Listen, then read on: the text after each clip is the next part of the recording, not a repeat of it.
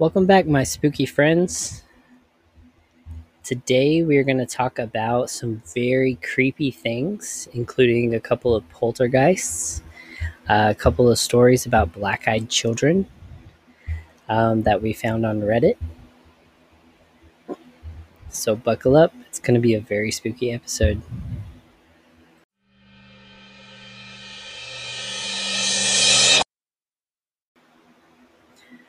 All right, to start off, I want to go through the definition and what it means for a poltergeist. So, a poltergeist is a German word meaning noisy spirit. It describes many effects such as knocks on walls, objects thrown about by unseen hands, furniture moving, and other occurrences. These manifestations were long thought to be the mischievous pranks of spirits, or more frightening, the malevolent works of demons. We'll get into some documented stories that include people calling the police and the police themselves witnessing some of these poltergeists. So, without further ado, let's get into one of our listener stories.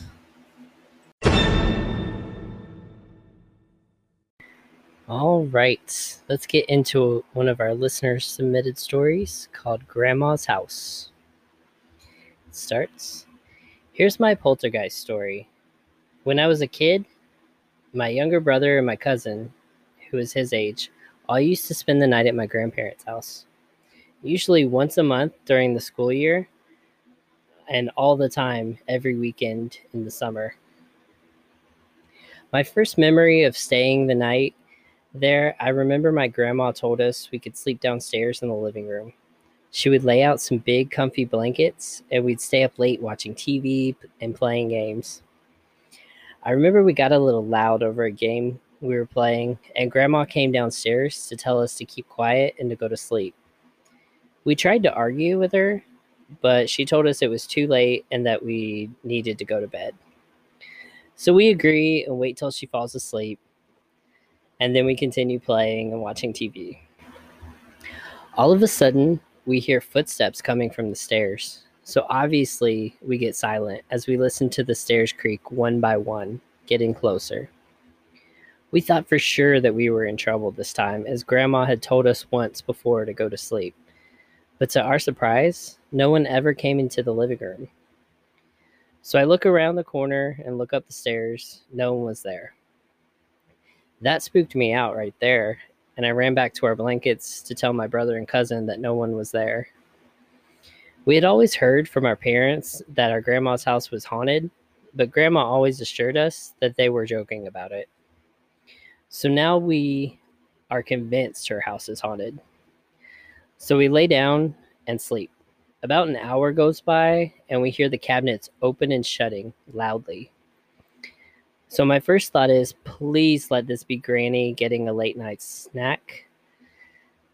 So me being the oldest and the bravest, obviously, I went to the kitchen to investigate, only to see that all of the cabinets were open.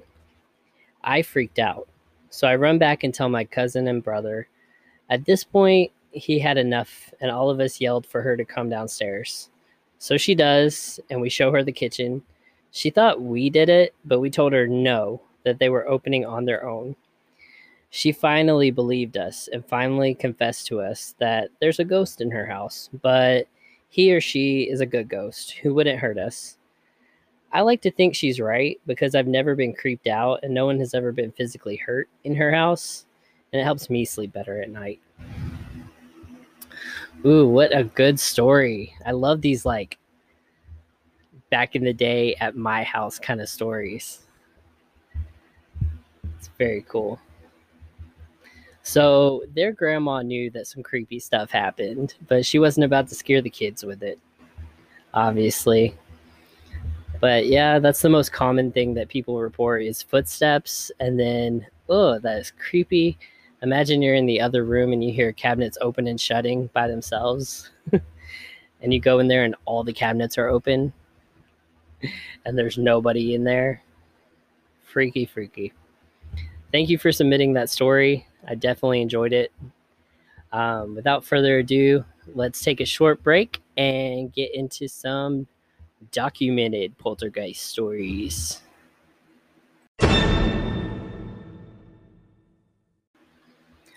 All right, welcome back. I'm going to get into some more definitions and explanations of poltergeist activity. Current research indicates, however, that poltergeist activity may have nothing to do with ghosts or spirits. Since the activity seems to center around a specific individual, it is believed that it is caused by the subconscious mind of the individual. It is, in effect, psychokinetic activity, moving objects solely by the power of the mind. The individual is often under emotional, psychological, and physical stress. What are poltergeist effects? Poltergeist effects can include rappings on the walls and floors, the physical movement of objects, effects on lights and other electric appliances. There can even be the manifestation of physical phenomena, such as water dripping inexplicably from ceilings where no pipes are hidden, and small fires breaking out. Thanks largely to the work of parapsychologist William G. Roll in the 1950s and 60s, they are now commonly understood to be psychokinetic manifestations produced by living persons. It's really interesting. I'd never heard that before. That's probably something I'm definitely going to go fact check to see if that's actually something that can happen. I've never heard of that. Psychokinetic manifestations produced by living persons. That's cool. It's like a Jean Grey. Yeah, that's weird. All right, I'm going to read some more of this research.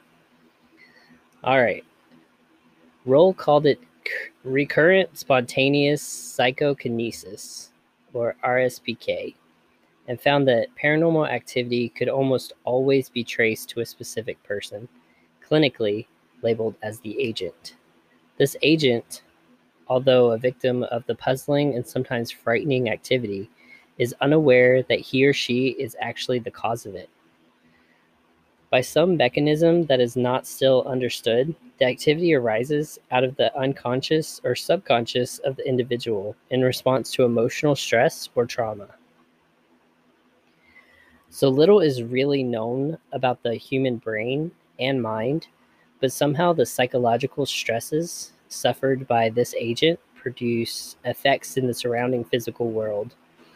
Pounding on the walls of a house, a book flying off the shelf, glowing orbs zipping across a room, heavy furniture sliding across the floor, perhaps even audible voices. In some rare cases, the manifestations can turn violent, producing scratches on the skin, shoves, and slaps. So powerful is the unconscious mind under stress. One possible and famous historical case is that of the Bell Witch that we've already discussed from the early 19th century. This was a case of severe poltergeist phenomena that centered around the young Betsy Bell. The activity, then attributed to a witch, threw things around young Betsy Bell, around the Bell home, moved furniture, and pinched and slapped the children, according to eyewitnesses. Betsy Bell appears to have been the agent in this instance. So you might be asking yourself, how common are poltergeists? Poltergeist agents are often adolescents, but not always. It seems true that some adolescents, under the combined stresses of growing up and hormonal changes occurring during puberty, can produce poltergeist activity. But adults under stress can be agents as well, especially perhaps if they have unresolved stresses from childhood.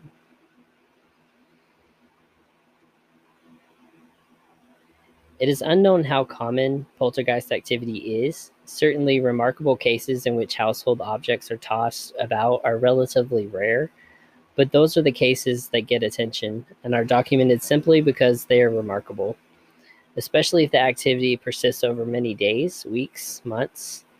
There may be many more cases, however, that occur just one or on a rare occasions to people. There is ample documentation that poltergeist activity does take place in various levels of severity and for various lengths of time. Many cases have been documented by such researchers as Hans Holzer, Brad Steiger, and others. Their books are available in libraries and bookstores. All right, so that's just a little backstory on poltergeist itself. The author of this article was kind of coming at it from a perspective of it being caused by a person rather than it being paranormal. Um, while I do tend to like scientific explanations, it almost sounds a little too science fiction-y for me. Um, it's more believable for me that it would be paranormal, but show me some research, on that psychokinetic thing that it can actually happen without somebody being like, a mutant like Jean Grey or something, moving stuff with their mind. And I might be willing to believe it. All right, let's take a short break and then we'll get into some actual stories.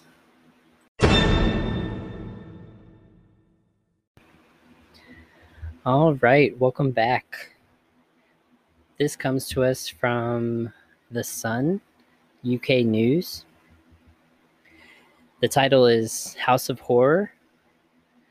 I never believed in the Enfield poltergeist until I heard strange scraping on the floorboards and recorded the ghost's demonic voice. Roz Morris was one of the first reporters to look into the case of the Enfield poltergeist, and 40 years later, she's still baffled by it. Mama 4, Peggy Hodgson, had just put her daughter Janet to bed when she heard loud scraping sounds coming from the room the 11-year-old shared with her brother Johnny. The single mom ran upstairs to see what the kids were up to, but was stunned when she opened the door to see a heavy wooden dresser sliding unaided across the room as the children watched, aghast, from their beds. Peggy pushed the chest back into place, but it moved again as soon as she let go. The sounds of someone or something knocking frantically against the wall reverberated around the council house. Terrified and confused, she gathered 10-year-old Johnny, Janet, and her other kids, 14-year-old Margaret and 7-year-old Billy, and fetched her neighbor for a second opinion. Later that night, on August 31st, 1977, the police were called to this address in London, where the first officer on the scene reported that she too had seen the furniture dancing around the room, as if carried by a ghost. It was a proper paranormal mystery. The next day, the story was in the papers and the legend of the Enfield poltergeist was born. Between the years of 1977 and 1979, the house remained the scene of strange goings-on, centered around the sisters, Janet and Margaret.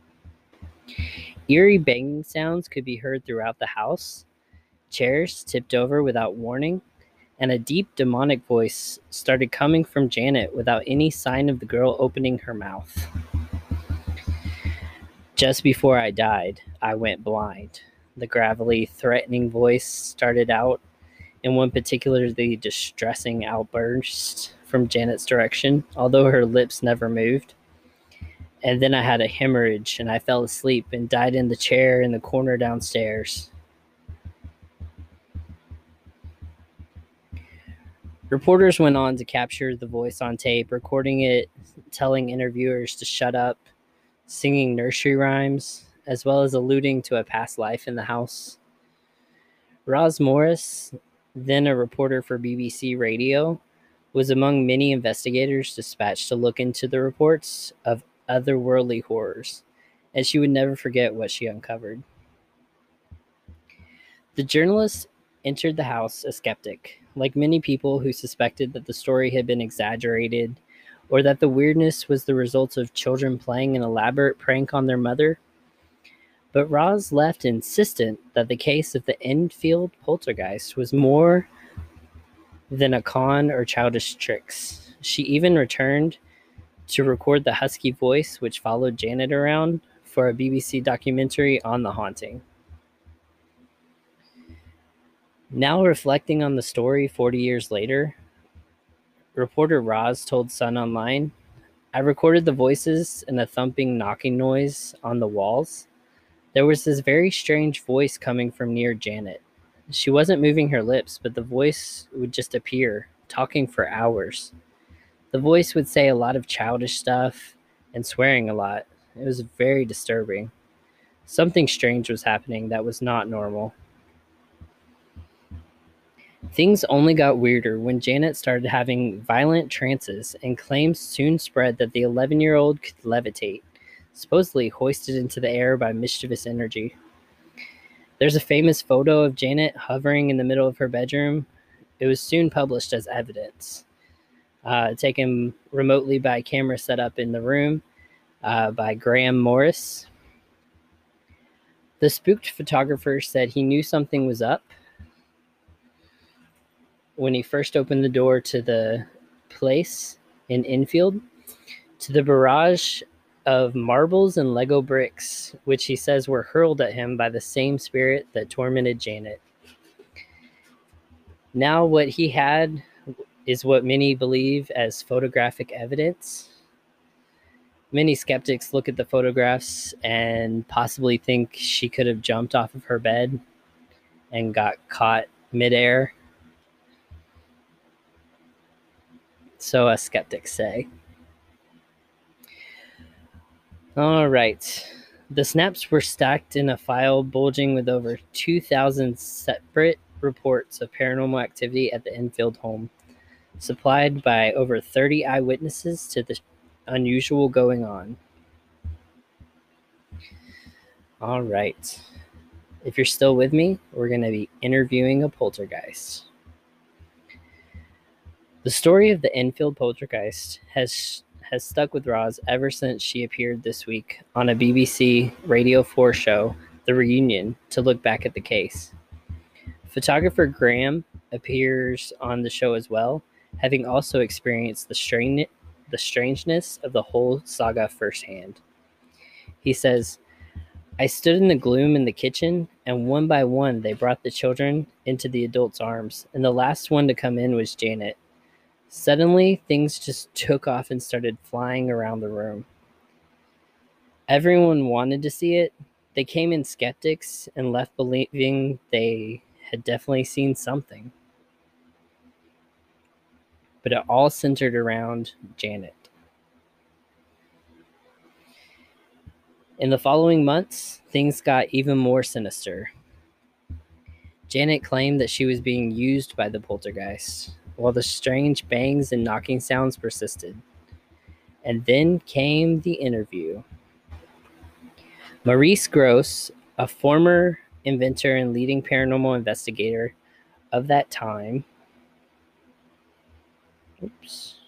lost my place, had based himself at the house and was joined in the investigation by poltergeist expert Guy Playfair, who sadly passed away at the weekend.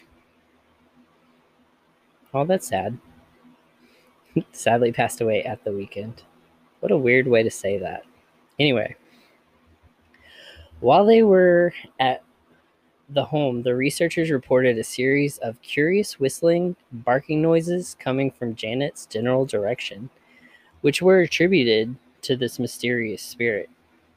And so it was decided that the TV cameras should be fired up for a world's first, a recorded interview with a poltergeist. When Grosse tried to pin down who would be behind the hauntings, which were gripping the nation, was it a prank or was it paranormal? The investigator did his research and tried to narrow down details about the ghost based on its responses to his questioning. He eventually deduced that the spirit must belong to 72-year-old Bill Wilkins, a man who had lived and died at the house decades earlier.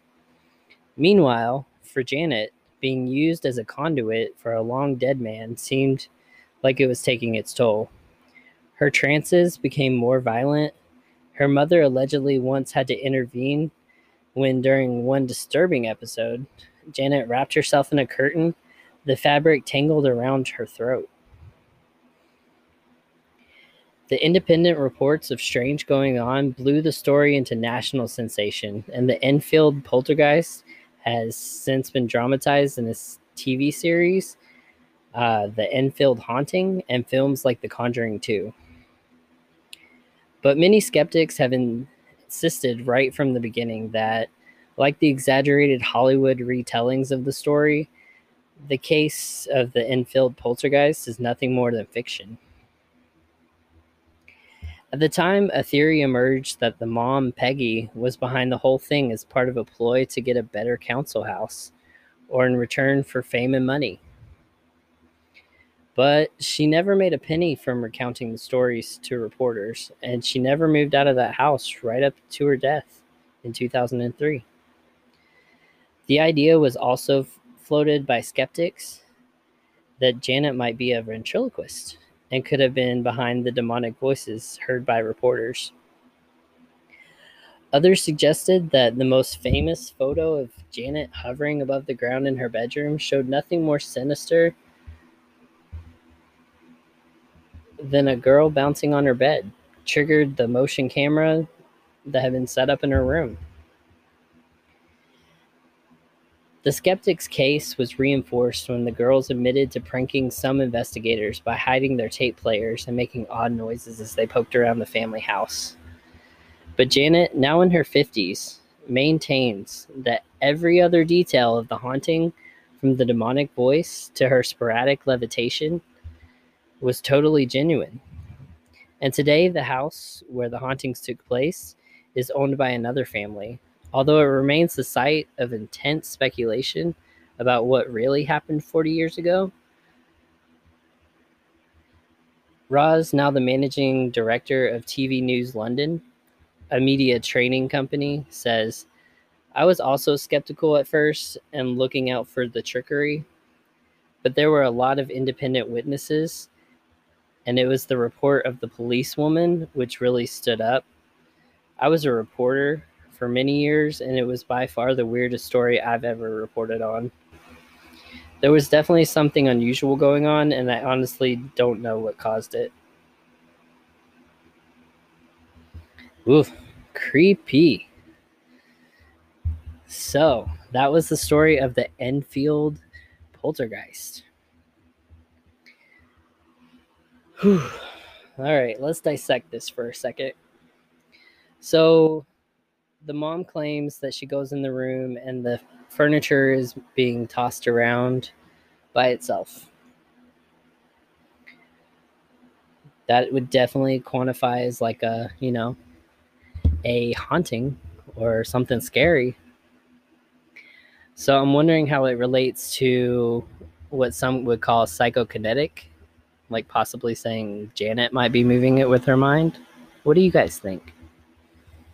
I would probably attribute it more to the supernatural, probably because that's where my brain defaults for things I cannot explain.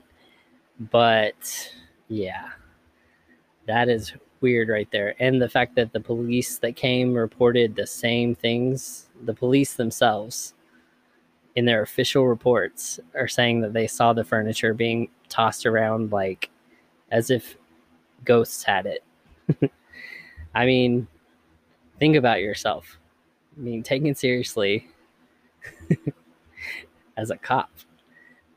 And like you're having to report this stuff that you cannot explain, but you have to tell the truth on what happened.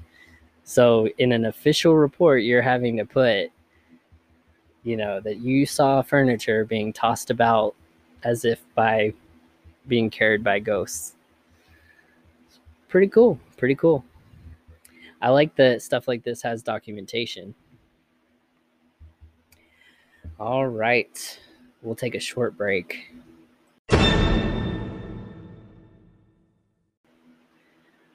All right. Welcome back. This next story is brought to you by The Spectator.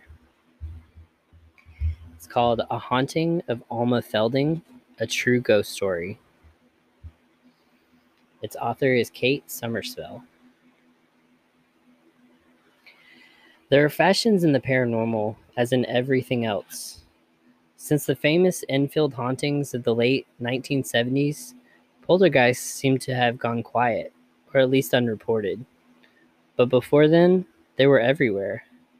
In 1938, poltergeists kicked off in Thornton Heath in Surrey.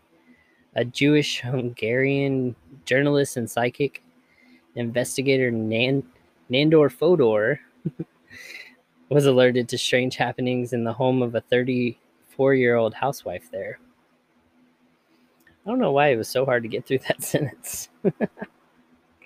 In 1938, poltergeist kicked off in Thornton Heath, Surrey, and a Jewish Hungarian journalist and psychic investigator, Nandor Fodor, was alerted to strange happenings in the home of a 34-year-old housewife there. I think it's his name, Nandor Fodor. It's throwing me off. Man. The list of happenings is familiar in all poltergeist stories. Furniture moves, light fittings shatter, crockery, money, knickknacks, even small pictures are thrown through the air, sometimes seemingly aimed directly at individuals. Alma Felding and her husband Les were ill at the time the hauntings began. She with a kidney infection, and he with a hemorrhaging after a tooth extraction, both with really high temperatures. But when they recovered, the poltergeist did not depart. Neighbors got wind and hung about outside, so inevitably the press was alerted to. And the Sunday Pictorial noted for all the popular shock horror stories sent the reporters down. As Miss Felding opened the door to them, they saw an egg fly down the corridor to land a few yards from their feet. As she led them to the kitchen, a pink china dog rattled to the floor, and a sharp-bladed tin opener cut through the air. Sounds like a lot of dangerous objects being thrown around. Ugh. The pictorial's subsequent headline was, "This is the most extraordinary front-page story we have ever printed." Fodor was desperate to visit the house and to witness something, anything, as proof of the paranormal. He was a serious psychic researcher, trying to be open-minded, and he was gullible, as they all are. He befriended and spent a lot of time with Alma, witnessing numerous and inexplicable incidents. The history of spiritualism has always been rife with fraud and trickery, but although Fodor was longing for evidence, he was not a bad man, and he was involved with Alma in other forms of psychic activity. Ooh. He introduced her to the International Institute for Psychic Research, which gathered around it rich, lonely society women and cranks, as well as the deranged and downright dishonest. Alma performed at seances, went into trances, spoke in the voice of a male spirit guide. Objects appeared, combs, scent bottles, fresh flowers, and volunteer members watched her closely for any trickery. Once or twice, their suspicions were aroused, but they saw nothing untoward and believed she was genuine. When Fodor got to know her better, 1 or 2 scales fell from his eyes, but at first not the full set. Alma was gradually revealed as a neurotic with hidden terrors and deeply repressed past experiences. She had appalling nightmares, claimed that demons attacked and seduced her in her sleep, and was prone to outbursts of rage and wild incoherence. Yet Fodor and the others believed the powers she summoned to life were real, and their activities not faked. As Alma gained confidence in showing off to her audiences, however, her guard slipped, and she was caught out hiding objects about her person to deceive even when those who had searched her in advance. So she was caught. Still a little fraud when she was determined to impress, Shirley did not invalidate all of her experiences over the long period of time, especially the poltergeist activity in her home. Or did it? Some things could be done by trickery, but not the moving of heavy furniture, witnessed by several people. The pulling of near invisible thread could topple a vase from the shelf, but it could not move a mahogany chest of drawers. The story is familiar to anyone who has gone very far in the annals of psychic research. I think it's annals of psychic research. Everyone wanted to believe, just as the grieving wives and mothers, that this was real.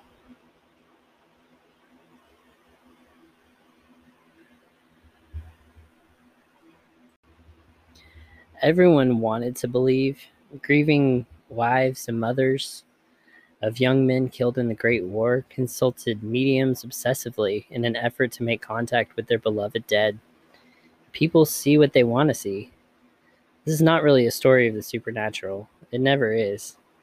It is one about profoundly disturbed woman who had suffered a terrible abuse in her past and repressed her violent emotions deeply.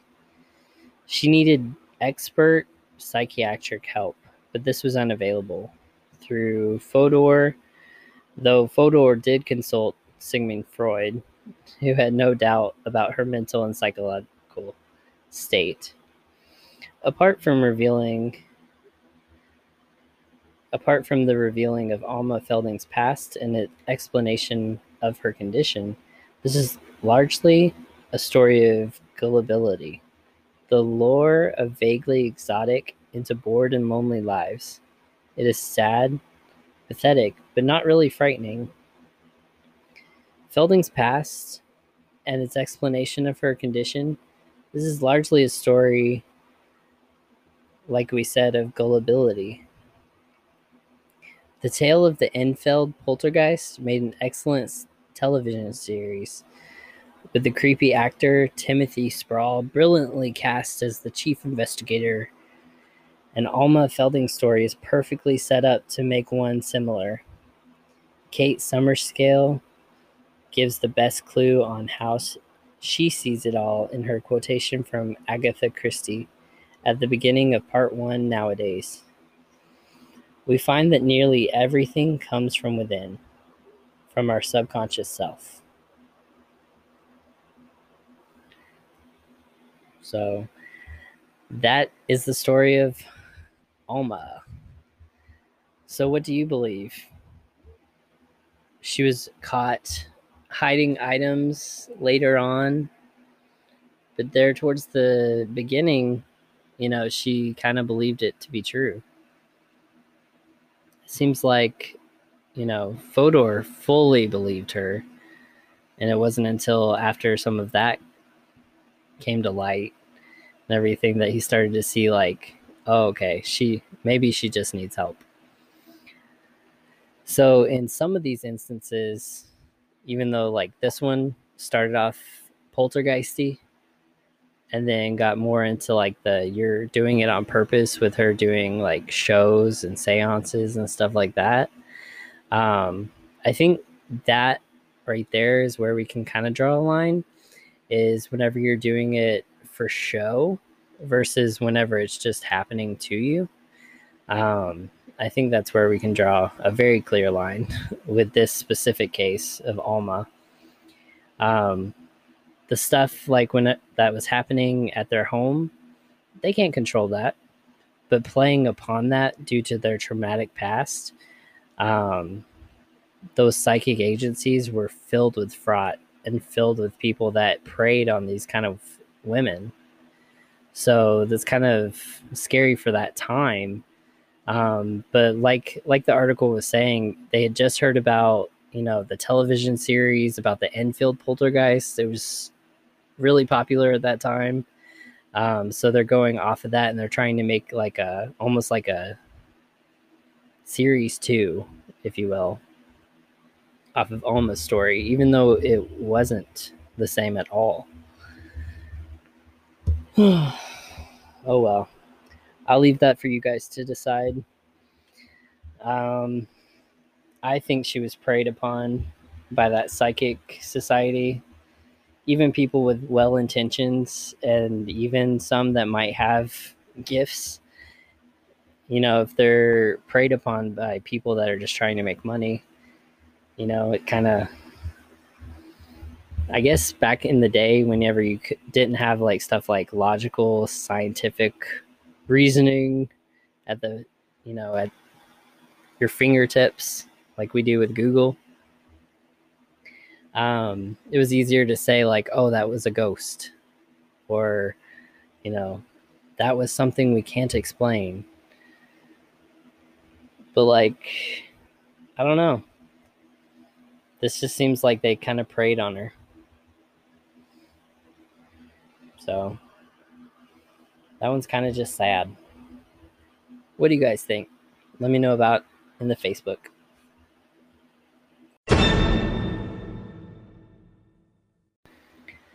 All right, welcome back. Our next story comes from liveabout.com by Stephen Wagner. It was updated January 11th, 2019. Chairs moved about by themselves. Walls shake from loud, unexplained banging. Water drips from a ceiling. Hairbrushes disappear for days, only to reappear in their place on the dresser. These are some of the classic symptoms of a poltergeist haunting. From the German for noisy ghost, a poltergeist refers to phenomena usually credited with mischievous spirits or ghosts, and are characterized by psychokinesis and other physical manifestations. Although ghosts may sometimes be involved, most poltergeist incidents are kind of a psychic phenomena, usually centered around a living agent, as we heard about earlier. Cases have been cited almost since the beginning of recorded history. 3 famous cases have taken place in the 20th century, gaining notoriety perhaps because they have been extensively investigated, reported, and in some cases even photographed and videotaped.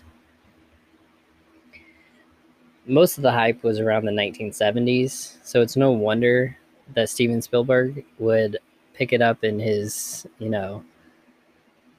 movie The Poltergeist, scaring lots of kids and families ever since. All right, let's see. The Thornton Heath Poltergeist. In the 1970s, in Thornton Heath, England, yeah, it's actually called Thornton Heath, England, a family was tormented by a poltergeist phenomena that started one August night when they were awoken in the middle of the night by a blaring bedside radio that somehow turned itself on, tuned to a foreign language station.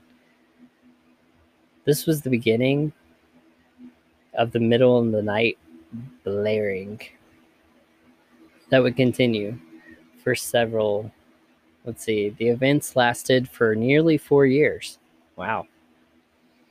I would not be able to stand that with it just coming to life and blaring. Nope. Even if it was in a foreign language, no thank you.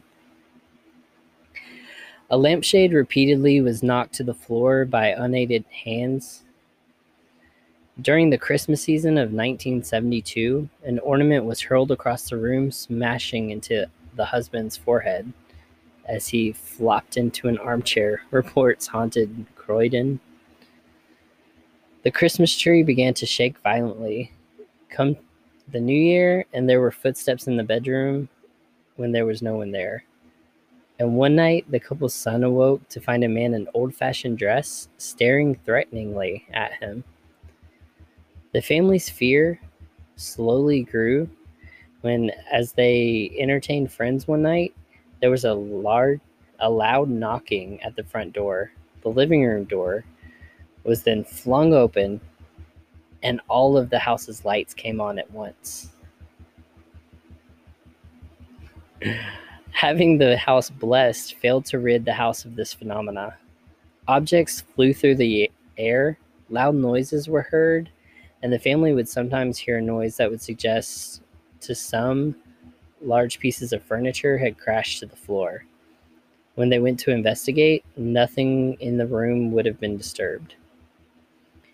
A medium who was consulted told the family that the house was haunted by a farmer of the name Chatterton, who considered all of the family's trespassers on his property.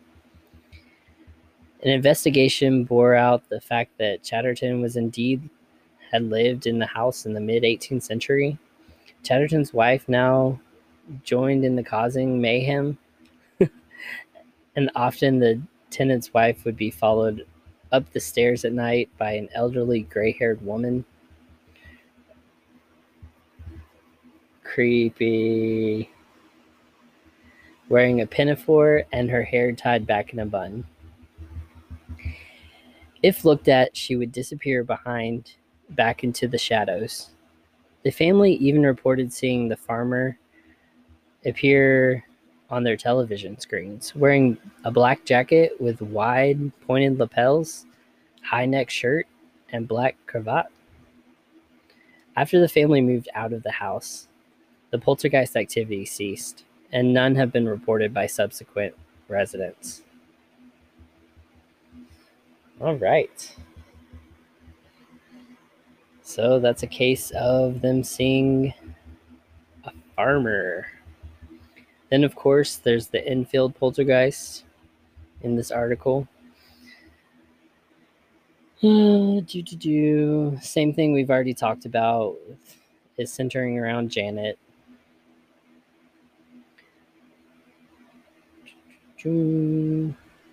Shuffling noises and knocks to the wall were followed by a heavy chest of drawers sliding by itself across the floor. They called the police, who heard the knocks. One officer even saw a chair inexplicably move across the room and later signed a written statement to confirm the events. Several people were witness to the events that occurred in the following days. Lego bricks, marbles, etc. Look at this. So it looks like a lot of stuff is, you're basically knocking on the walls, furniture being thrown kind of things. Water was found in mysterious puddles on the floor, and there were outbreaks of fire, followed by their inexplicable extinguishing. Ooh, I don't think I would like that kind of poltergeist. It's one thing to make sounds, it's another to create a hazard, such as a fire, even if you're also extinguishing that fire. It's still scary. But yeah, in all of these cases, it's like all centered around like a juvenile or like a person. And I know this is the 70s. So again, you know how the 70s were. Like, there was a lot less protection. We weren't always looking out for what was best for kids. So is this a real poltergeist, or, is this just these people in really awful situations, and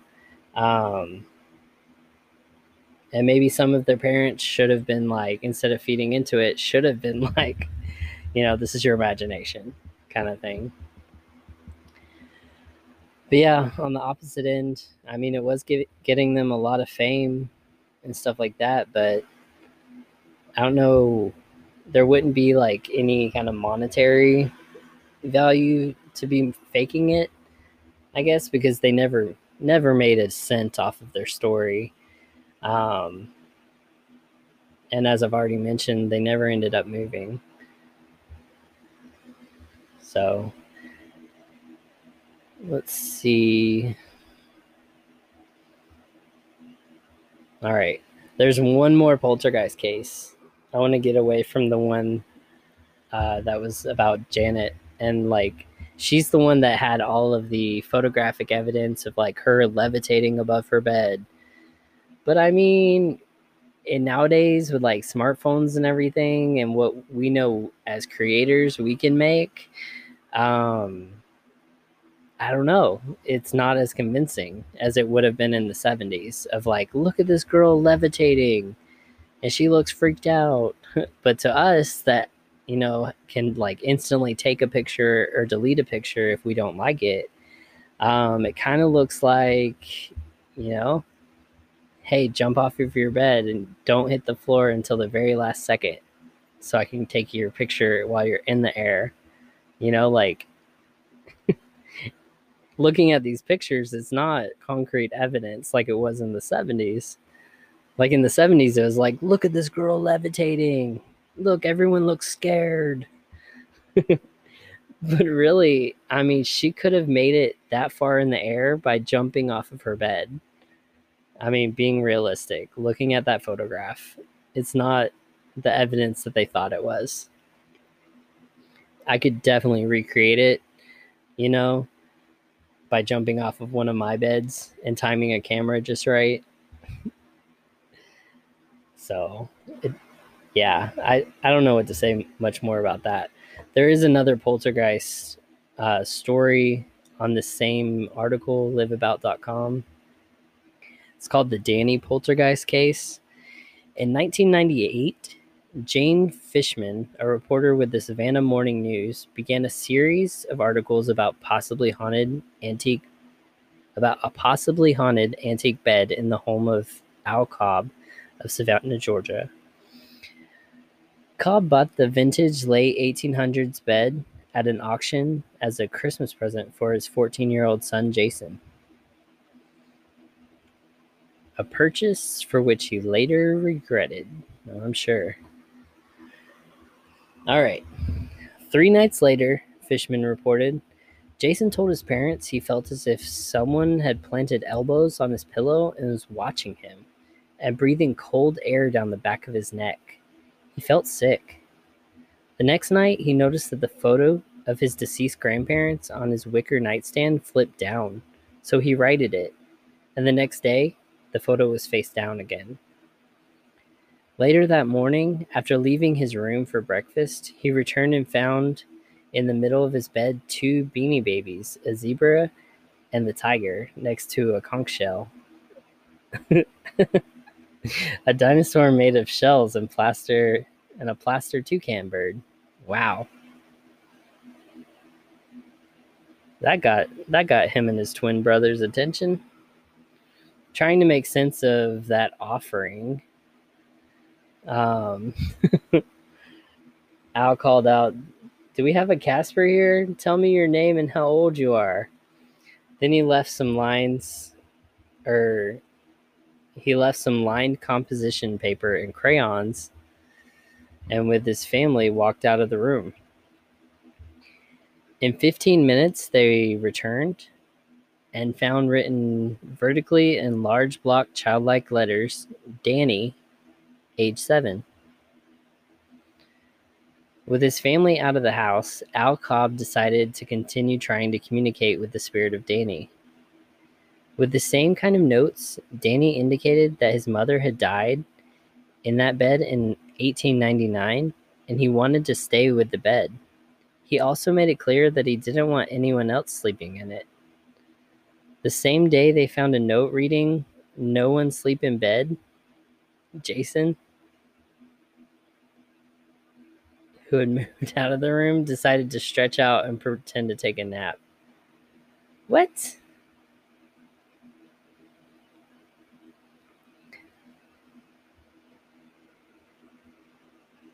I doubled back into the room to pick up my clothes, remembered Jason, when this terracotta head that had been hanging on the wall came flying through the room, just missing me before it smashed into the closet door. No one really knows, Fishman writes in her second installment, who or what is leaving the copious notes, moving the furniture, opening kitchen drawers, setting the dining room table, flipping over the chairs, lighting the candles, arranging the posters to spell out the person's name.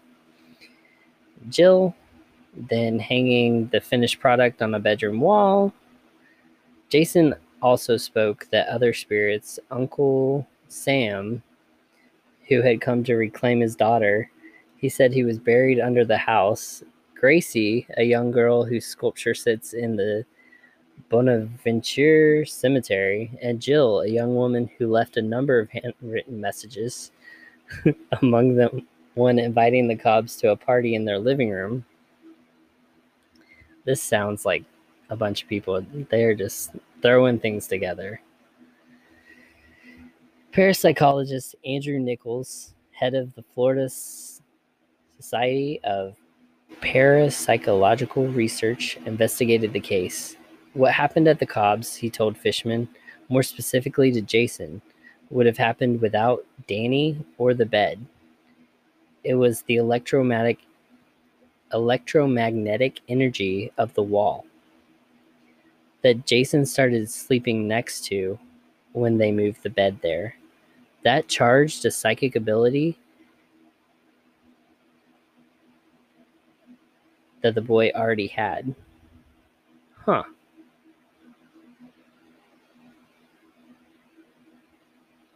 Well, I mean, we do know from, watching Ghost Hunters and stuff like that there is stuff to do with electromagnetics. Certain uneasiness is caused by faulty electric work, stuff like that. Like, I always felt uneasy in that section of the house, and then they dig under the house and they find out, like, all these exposed wires was creating all of this, like, low-grade radiation and stuff like that. So, like, there's usually a good explanation for it. But they're saying in this case with the bed, what do you believe? Because it's basically, Danny didn't want anybody sleeping in that bed. And so he's leaving little handwritten notes around the room and throwing things at Jason when Jason would try to go to bed. Or, is it all to do with Jason as the subject or the agent, like we've been saying? Like, is it his psychic prowess causing this stuff, or is it happening to him as an observer? Weird. So that's really up for the listener to decide on what you believe, because there are two schools of thought on this. As already mentioned, they're the ones that explain it by being psychokinetic activity that follows individuals under emotional, psychological, or physical stress. So that sounds all well and scientific. And then there's the ones where furniture is just moving around the room and voices are coming through the walls, kind of thing. Weird. No matter how you look at it, it's weird. All right, let's take a short break, and then we'll get right back at it.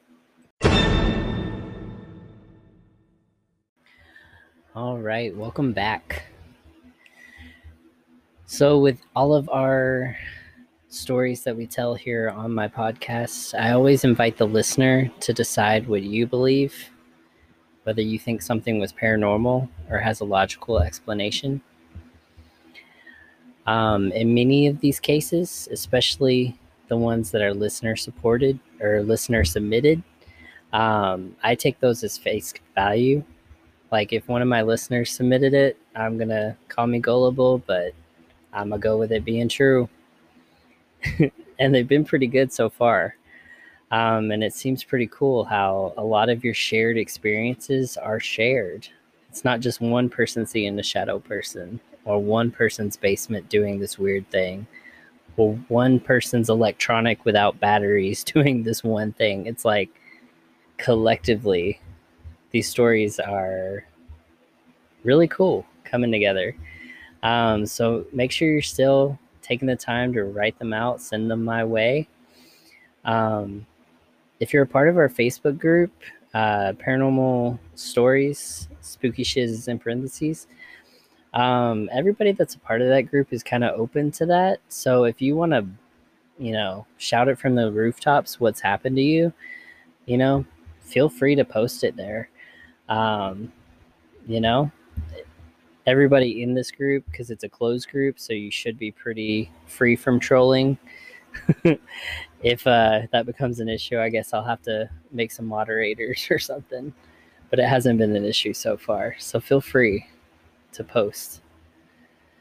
And yeah, I don't want to take away from the seriousness that comes along with, the poltergeist phenomena.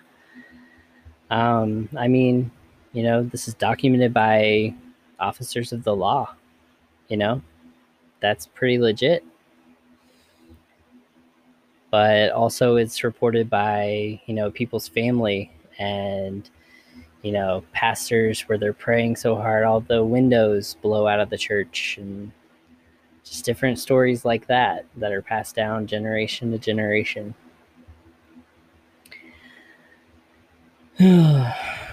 Scary, scary stuff. So I guess what I'm trying to say is it doesn't matter if it's electromagnetic or paranormal or where you do land on this phenomena. The fact that it's being recorded and it is taking place is kind of in and of itself an answer right there. Is a kind of cool thing. Psychokinetic.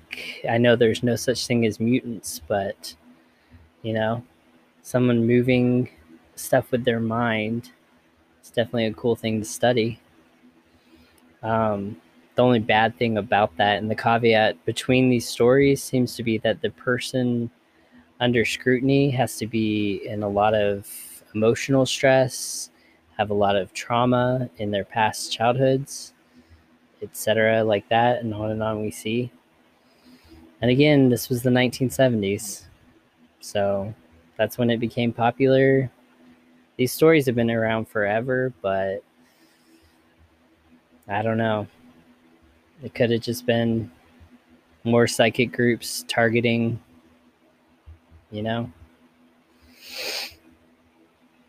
But I digress. Regardless of what their motivations might be, or if this is legitimate psychic phenomena, let me know what you guys think about it, my listeners. Let me know on the Facebook page. And keep sending me your stories. I'm loving them. All right, guys. This is going to be it for this episode. I hope you enjoyed it. It was a little all over the place. But I kind of like where we ended. All right. So I will see you guys next week. And I guess we'll talk about some black-eyed children then. Yeah. Scary stuff. Stay spooky.